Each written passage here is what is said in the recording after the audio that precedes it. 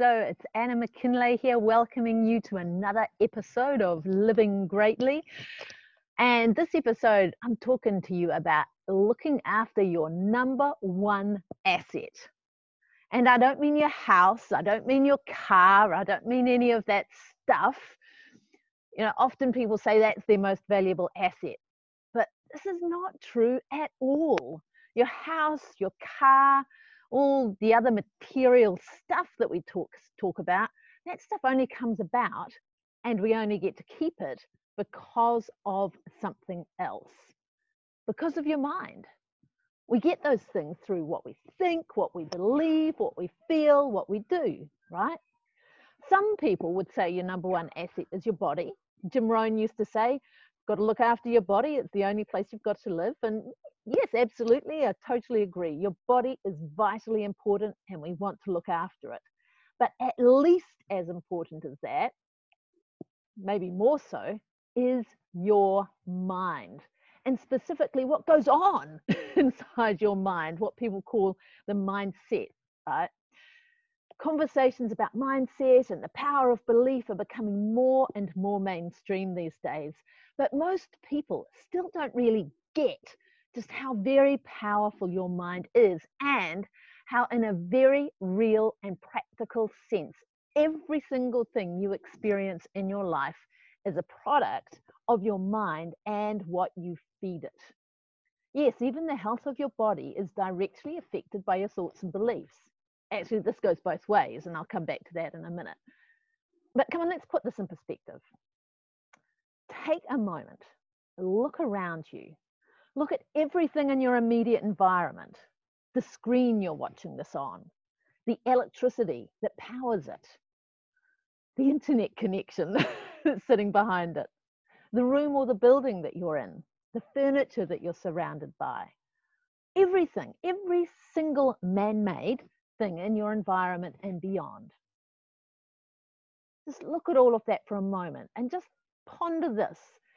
Every single one of those things started as an idea in someone's mind. And each and every one of those things only came into reality because that person, whoever they were, thought in a way that enabled and empowered them to make it so, that motivated them to take the necessary action to turn the thought into a design and the design into something real and tangible and functioning. Ponder that. It's pretty amazing when you think about it. The power of the human mind is absolutely incredible, and you've got one. All right? So let's come back to you and your mind. You may have heard the phrase, what you think you become. Something that Buddha said thousands of years ago and has been repeated many times since. You may prefer Napoleon Hill's version. Whatever the mind can conceive and believe, it can achieve. We talk about these things. We use these sayings as cool motivational quotes all the time without necessarily thinking about how absolutely true they are and how, bottom line, your mind and what goes on in between your ears literally shapes your life. So isn't it worth taking care of it? All right, so how do you take care of your mind? Well, it boils down to a very, very simple principle. You get out what you put in. Right? So I'm going to talk to you about 3 dimensions around that, actually. Let's look at what you're feeding your mind. The first dimension is looking at the external stuff. Years ago, one of my clients, when we were talking about this, she said, you know, she pointed at her head like this and she said, you know, this is not a rubbish bin. Every single thing you listen to, watch, read, everything in your environment, it all goes into your mind. And your mind cannot tell the difference between what is real and what is made up. And it cannot tell the difference between what is good, finger quotes, and bad. It takes everything in and it takes it all in at face value. It takes it all as given. And this has a really big impact on your perception of reality and your experience of the world. Just as one example, people who watch and read the news frequently according to the American Psychology Association, people who read and watch the news frequently often report increased stress, increased anxiety, loss of sleep, and other negative mental health impacts. That was reported in Time magazine back in 2018, and that's just one example. So we've got to be careful about what we're putting in to our mind. But then there's the internal stuff as well. I've talked about the external. The second dimension is the internal stuff. What do we tell ourselves? What are you telling yourself from one moment to the next? You know, that inner voice, the inner critic, the automatic negative thoughts, or ants, as some people call them. So whatever that inner voice is going on about in our mind, and how much weight we give our inner voice and our internal thoughts, what we say to ourselves, what we say to others, the language that we use, this all shapes our reality. It's all feeding our mind, and it's either supporting a mindset that helps us have the life we want, or it's undermining that, right? Look, one of the most common examples is when we say, I can't about something. Oh, I can't. And let's be honest, let's be really brutally honest here. More often than not, these words come out more because the thing in question is outside our comfort zone and we're not comfortable about it, or we're not sure about it, we haven't learned how to do it yet, we can't be bothered, or maybe just simply we just don't want to do it. But the thing is, our mind latches onto that can't word, and before we know it, we find it becomes a reality. I'm going to share with you a really personal example of that, right?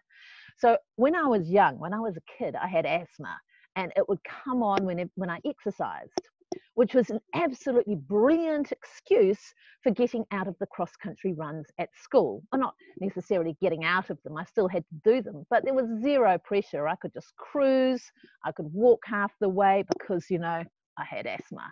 So it was my excuse for not actually putting effort in, because I would say I can't run because of my asthma. But over time, that started to become a truth, and I actually defined myself as being someone who can't run. I mean, seriously, how daft is that? I've got two perfectly well-functioning legs. You know, it was just my personal story, my personal narrative.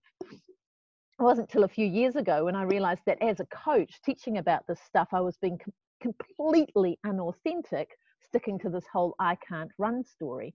And that's when I decided to set a goal to actually do 2 10-kilometer events back to back and work my way up to them, to actually get past the limiting belief of I can't run, because of course I can.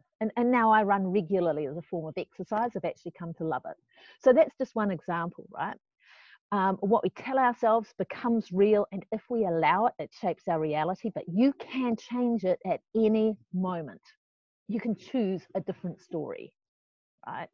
So our internal, what we're feeding our mind internally, again, it shapes the limits of who we can be, what we can accomplish, how we show up in the world, and how we experience life.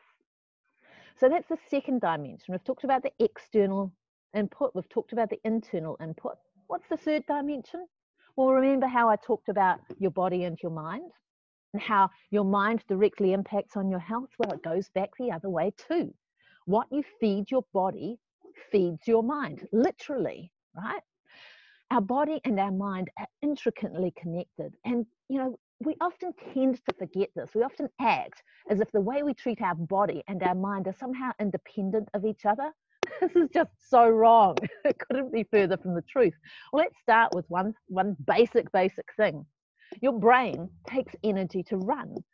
In fact, I've seen research suggesting or saying that 20 to 50% of the energy that you take in through food every day goes towards just running your brain, just keeping your brain going, just keeping your mind going, right? It takes a huge amount of energy. But it's not just about the energy input.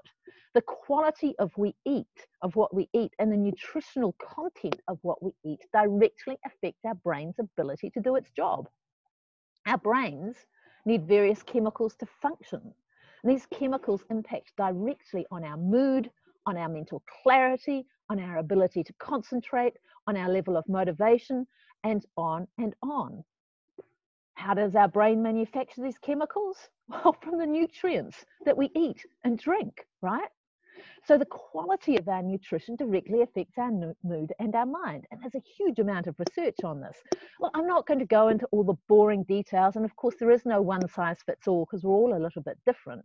But there are some general rules of thumb for eating for a healthy brain. And these aren't going to surprise you, right? A healthy, balanced diet, including plenty of fresh fruit and vegetables and all of that kind of stuff, reducing or avoiding processed foods, avoiding toxins, obviously. Well, I say obviously, but it's quite scary how much of that stuff shows up in our food. And basically the general principle there around the toxins is if the ingredients label reads like it came out of a chemistry lab, you probably want to avoid it. It's probably not brain friendly. And of course, I say of course, but again, most of us don't do this. Drink plenty of water, filtered water. Water is super important to keep everything functioning well in our bodies. In fact, we're mostly made up of water. And so we want to keep that going as well. And if we do those things, you'll be amazed at the impact that that can have on how well our brain functions. So my question to you, are you looking after your number one asset? What are you feeding your mind? If in any way you're feeling low or sluggish or down or stressed or unfocused, look at these 3 dimensions. What you're feeding your mind in terms of the external inputs, the internal inputs, and how you're feeding your body. Look at those 3 dimensions and see, are there some adjustments that you could make that can actually allow your number one asset to function better. Hope this has served you. Have some fun with it, and I will see you in the next episode. Anna McKinley, signing off.